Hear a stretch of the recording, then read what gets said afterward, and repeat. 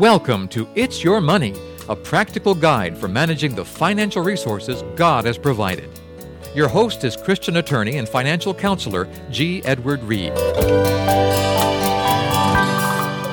Well, hello. We're ready for our third session in the Biblical Principles of Money Management in the It's Your Money book and workbook. If you have those with you, you can open to the third chapter or to page 8 in the workbook.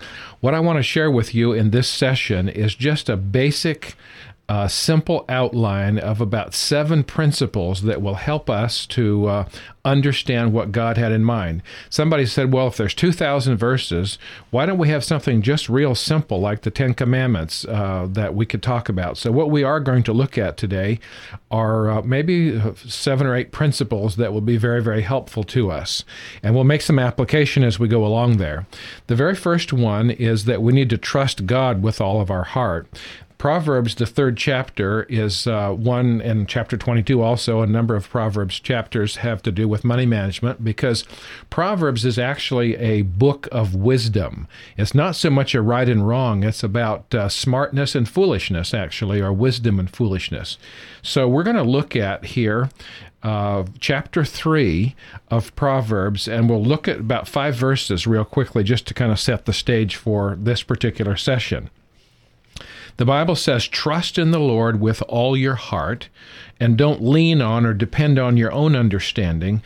In all of your ways, acknowledge Him. Now, would that include the management of our money? I think it would. And so you understand, in everything you do, acknowledge Him, and He will direct your paths. So sometimes people come to me and say, well, I've got this money. What should I do with it? And I talk about, or I have this job opportunity.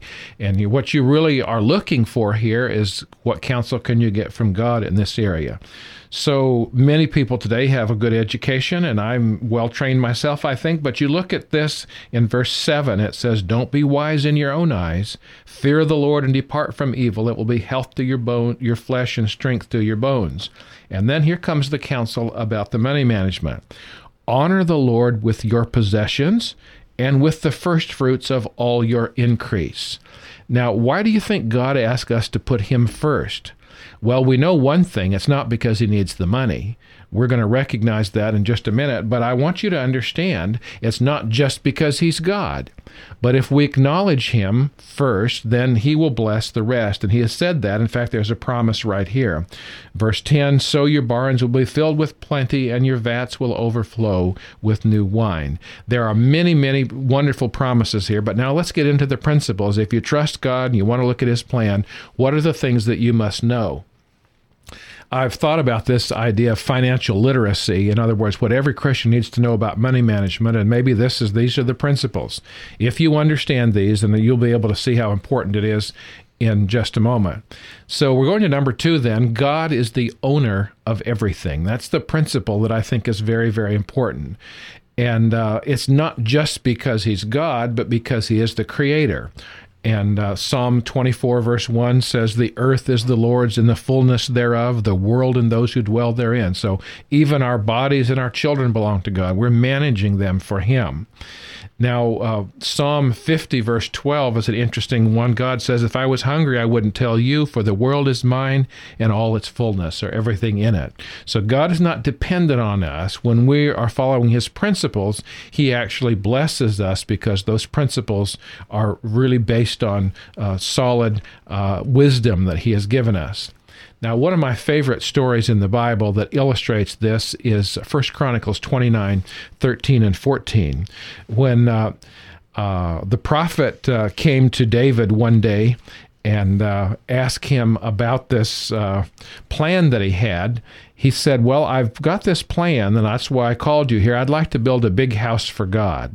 He says, I live in a nice house of cedar, but God still lives in the tent that they hauled through the wilderness, and so I have this plan. And he took Nathan maybe to another room, maybe a study, and I can just imagine he pulled back the curtain, and here was the artist rendering of his dream. And it was what we later became known as Solomon's Temple. And I'm sure Nathan's mouth must have fallen open, and he just said, wow, how could we ever afford this? But the fact is, David said, don't worry, I'll raise most of the money myself, and I'll be responsible for raising the other. So what pastor wouldn't say, well, when can we get started?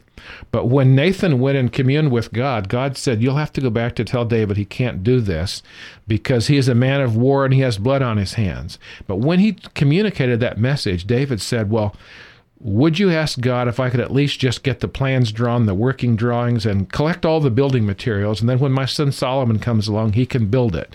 So it became known when it was finally built as Solomon's temple. But the interesting part about all of this is that after the materials were put together, you remember reading in the Bible that when they actually constructed the temple, that there was not the noise of a saw or hammer. Everything had been all pre-cut and numbered, just like a log home kit. But the interesting part is, David asked all of Israel to come together to thank God for his blessings, and his prayer is recorded in 1 Chronicles 29, 13, and 14. And here's David's prayer that's recorded. Now, therefore, our God, we thank you, and we praise your glorious name. But who am I, and who are my people, that we should be able to offer so willingly as this? For all things come from you, and of your own we have given you. In other words, we may like to take credit for this, but we're just giving you back your own stuff. I remember a number of years ago when my daughter Melissa was about 8 years old that she came to me one day and she says, Daddy, I'd like to borrow $10. Well, I took this as an occasion to give her a little lecture on the problems of borrowing, and so I said, Melissa, you know that if you loan or borrow money from people, they get to ask you a few questions. She said, oh, really? Like what? And I said, well, they'll ask you, for example, what do you plan to do with the money, and how do you plan to pay it back? And she says, but Daddy, I was planning to buy you and Mommy a gift, and I wasn't planning to pay it back. She was just going to give me a gift with my own money. And that's exactly what we do when we bring something to God, because God is the owner of everything, and he has told us how to manage. In the book Education, on page 137, there's a real interesting statement that says, that which lies at the foundation of business integrity and also of true success is the recognition of God's ownership. The creator of all things, he is the original proprietor. We are his stewards. All that we have is a trust from him to be used according to his direction. So let's go on to number 3 then, and that is that our purpose in life is to glorify God. Now, it's pretty fascinating that most people have as their purpose in life to be successful or to, whatever their goals might be. But from a biblical perspective, it is to glorify God. We're all familiar with that verse in 1 Corinthians 10:31. Many people memorized it as a young person. And it says, whether therefore you eat or drink or whatever you do, would that include the management of our money? Sure, whatever you do, it should be done to the glory of God.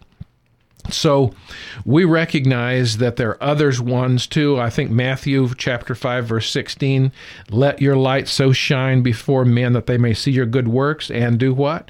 Glorify your Father which is in heaven. Jeremiah 9:23 and 24 says, let not the wise man glory in his wisdom, let not the mighty man glory in his might. Let not the rich man glory in his riches, but let him who glories glory in this, that he understands and knows me. So our purpose then is to glorify God. Now, just take those 3 principles that we've looked at so far, and from a Christian perspective, let's say you're in business and you have an opportunity to buy another company out or to expand your business, whatever. You can ask yourself the question, how would I make a business decision about this? And you can just look at those 3 things. First of all, I want to seek God's counsel because I don't trust my own wisdom in this. And if God's providential leading would open the way, then that would be an indication to me.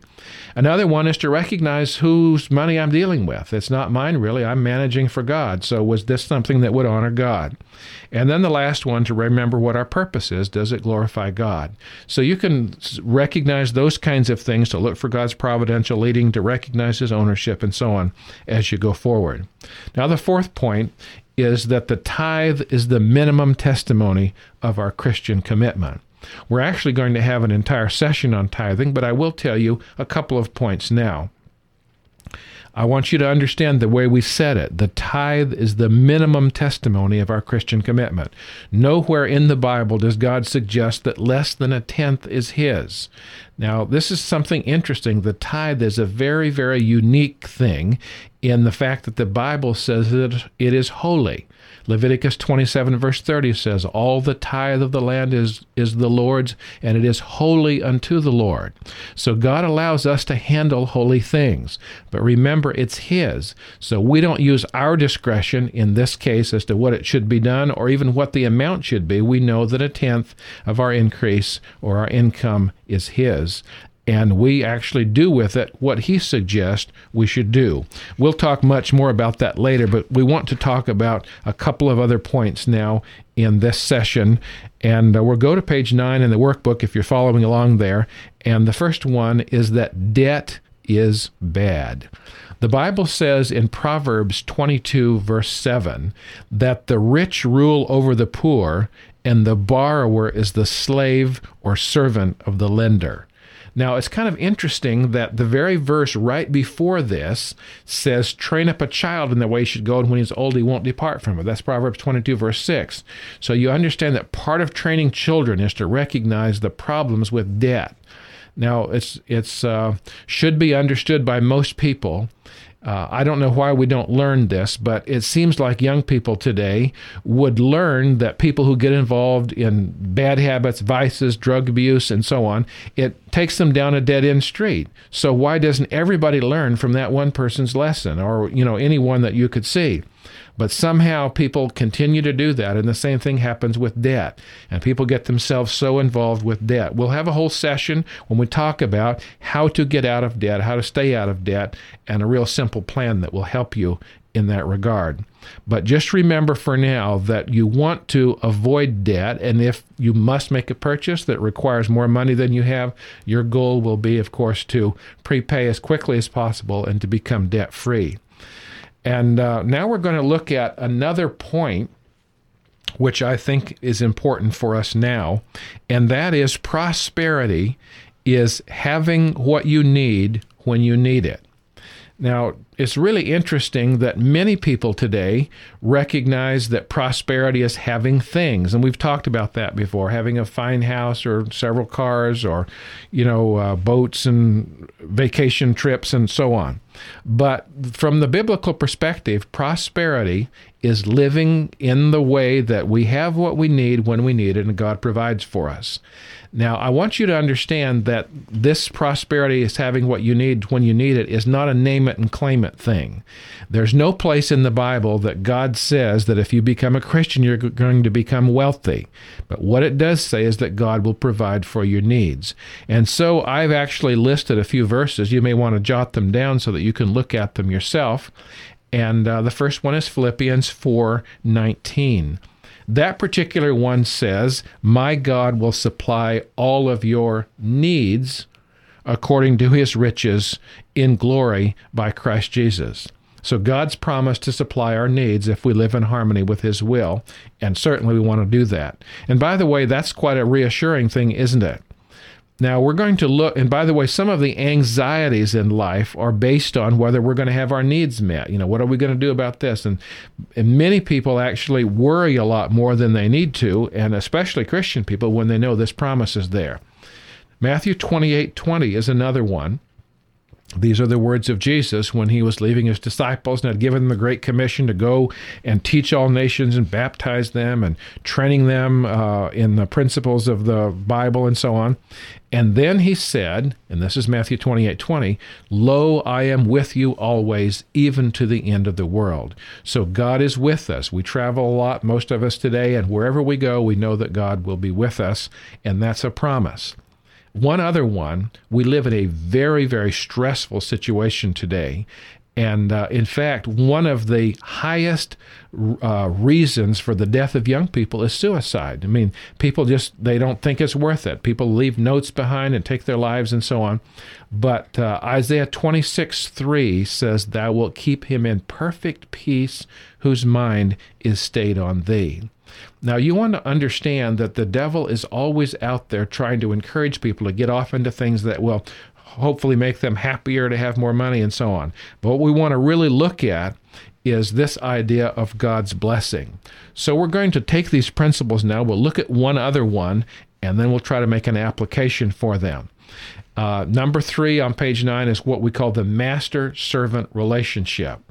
When you look at the Bible, you understand that God is the owner that we've just talked about, but he allows us to handle the money. Sometimes I ask people, if you have $1,000, how much belongs to God? And typically they'll say $100 because they know the tithe is a tenth. But what is the real answer to that? Well, the tithe is holy and we return it to God, but since God is the owner of everything, we're actually managing it all on his behalf, and so we're servants. And when he returns, he will say to those that are faithful in the management, "Well done, good and faithful servant." Now, that's only spoken to those who manage their money from a Christian perspective, and I think you'll see that when you look at it in the context. Well, we're going to look at a couple of applications now, and I'll try to help you to understand that. One of them is Mark, the 8th chapter. There's a real interesting story here. Many of you are likely aware of a business called Domino's Pizza. It's kind of a fascinating thing because Tom Moynihan, when he started this company, bought out a little pizza store in Detroit, Michigan called Dominick's. Actually, he didn't have the money to do it, so he and his brother went in together and they bought this company. And they were just operating it as a little pizza store. After a year or so, his brother decided he didn't want to continue in doing that, and so Tom bought out his brother by giving him a Volkswagen Beetle. That was his payoff for this. Well, in the meantime, of course, he changed the name after that to Domino's, and he decided to deliver pizza. To make a long story short, Domino's Pizza became the largest home delivery pizza business in the world. And it's really fascinating that Tom Moynihan, of course, became a wealthy man as a result of that. He owned the Detroit Tigers baseball team at one time. He owned a Sikorsky helicopter to take him to the game so he didn't have to go in traffic. He owned a big car collection. He said, since I'm in the delivery business, surely it's not wrong to have cars. But, his car collection was not like just having 3 cars or a sport utility and a nice car. He actually had warehouses full of cars. One of them was a 1931 Bugatti Royale, which he said there were only 5 of them in the world that were running. And he paid $11 million for that one car. So you understand he really had the money in those kinds of things. He had a big yacht that he hardly ever went on and so on. But one day he was thinking, if I continue the road that I'm going on right now, will it really take me where I want to go? And you understand that we've already looked at the idea that it's not just difficult, but it's impossible to love God and money. So he decided that what he would do is take one of his business friends up on the opportunity or the option to become a part of a men's Bible study and prayer group. And what they would do is meet early morning for breakfast once a week, and they would read portions of the Bible through and then have a prayer and be on their way. So he said, we were taking turns reading, and one day when it was my turn, we were in the book of Mark, and we were in the 8th chapter, and here's what I read before all of my friends. "Whoever desires to come after me, let him deny himself and take up his cross and follow me. For whoever desires to save his life will lose it, and whoever loses his life for my sake and the gospel's will save it." And then this part he read out loud, of course, to his friends. "What will it profit a man if he gains the whole world and loses his own soul? Or what would a man give in exchange for his soul?" And he wrote in his testimony later, "When I read that, I thought God put that in the Bible just for me, because I was becoming successful, but it wasn't helping my spiritual experience. So he decided to start liquidating his assets and giving money to Christian charity. He said, when I first started doing this, my wife wondered if I had lost my mind. But now we both realize we're in this together, and we recognize that there's nothing more important than eternal life. So he sold the Detroit Tigers baseball team. He sold his car collection. He sold his yacht. He sold his helicopter. Most of the money went into Christian charities. In 1998, he sold Domino's Pizza for $1 billion cash, and he kept the headquarters office building, but now he's full-time in ministry work, and he says he's never been happier in his life. So what I want to do now is to enlarge just briefly on some of the points that we've looked at so that you can understand how you can apply them in your own life.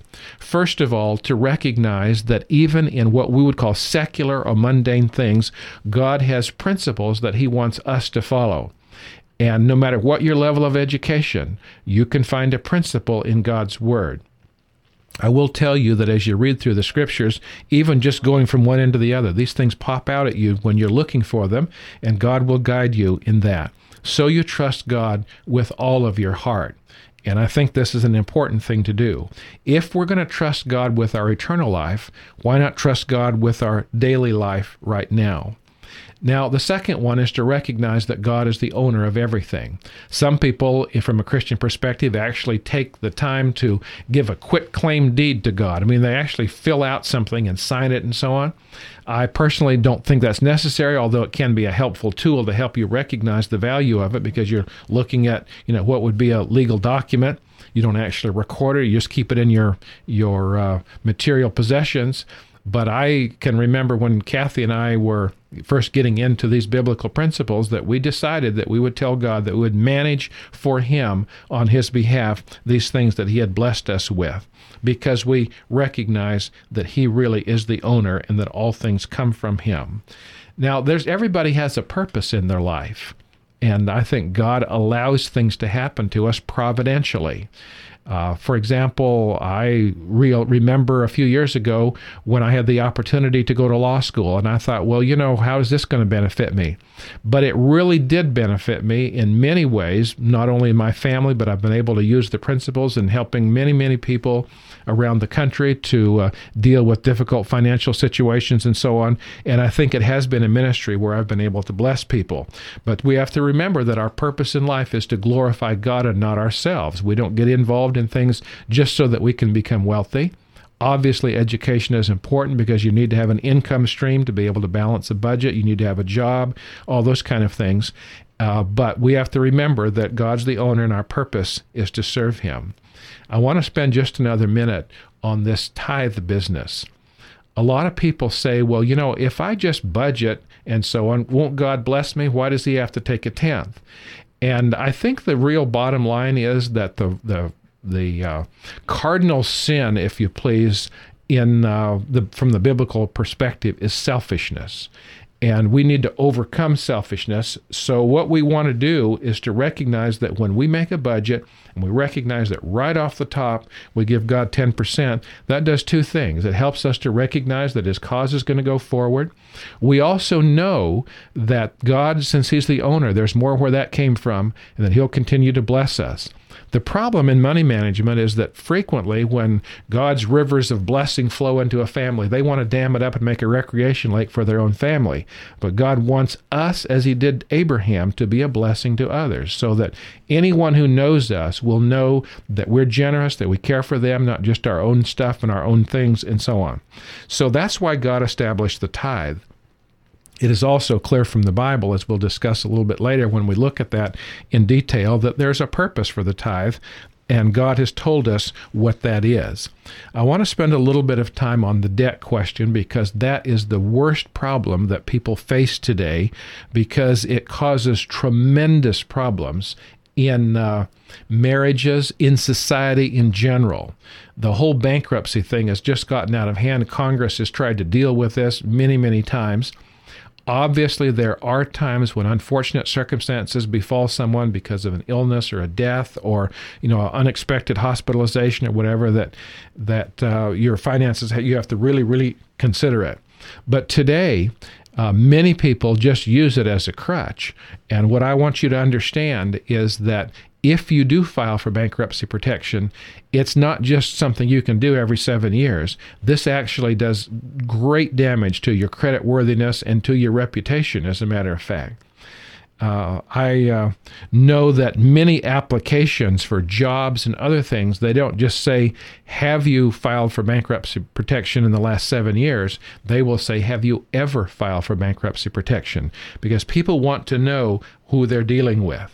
We're going to talk more about debt, and I hope that you can tune in or listen to tape number 7 so that you'll understand that one, and also number 5. Both of those will be beneficial to you in that area.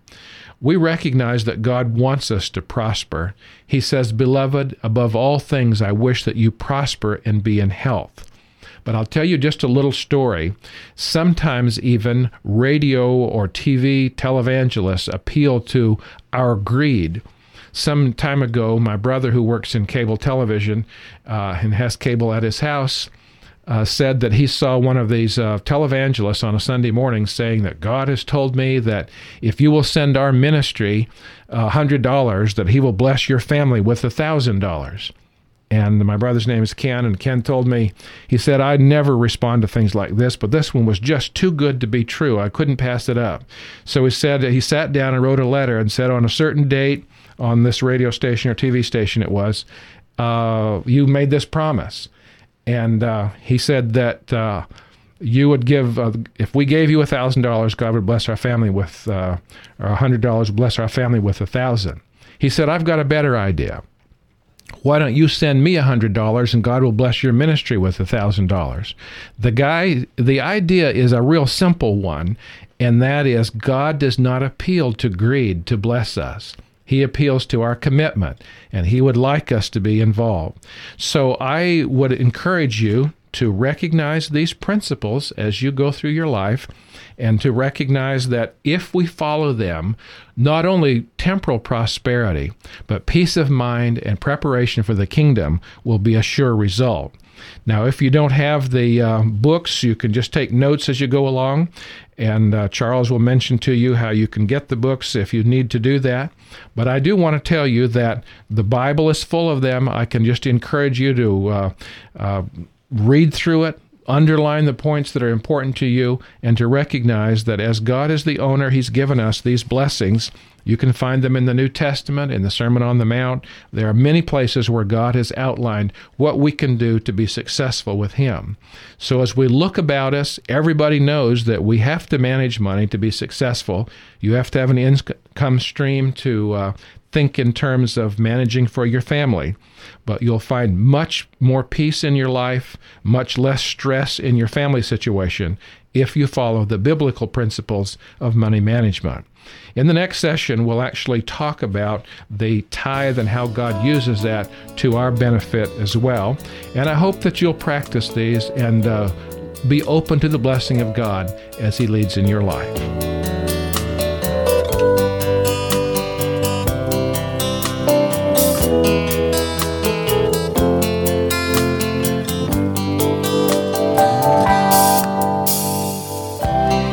You've been listening to It's Your Money with Christian attorney and financial counselor G. Edward Reid. If you'd like to learn more about developing financial strategies from a Christian perspective, call 1-800-328-0525 and ask for the companion It's Your Money book and workbook written by Mr. Reid. You can also order individual It's Your Money CDs by name or topic. Call 1-800-328-0525 or visit online at www.adventsource.org.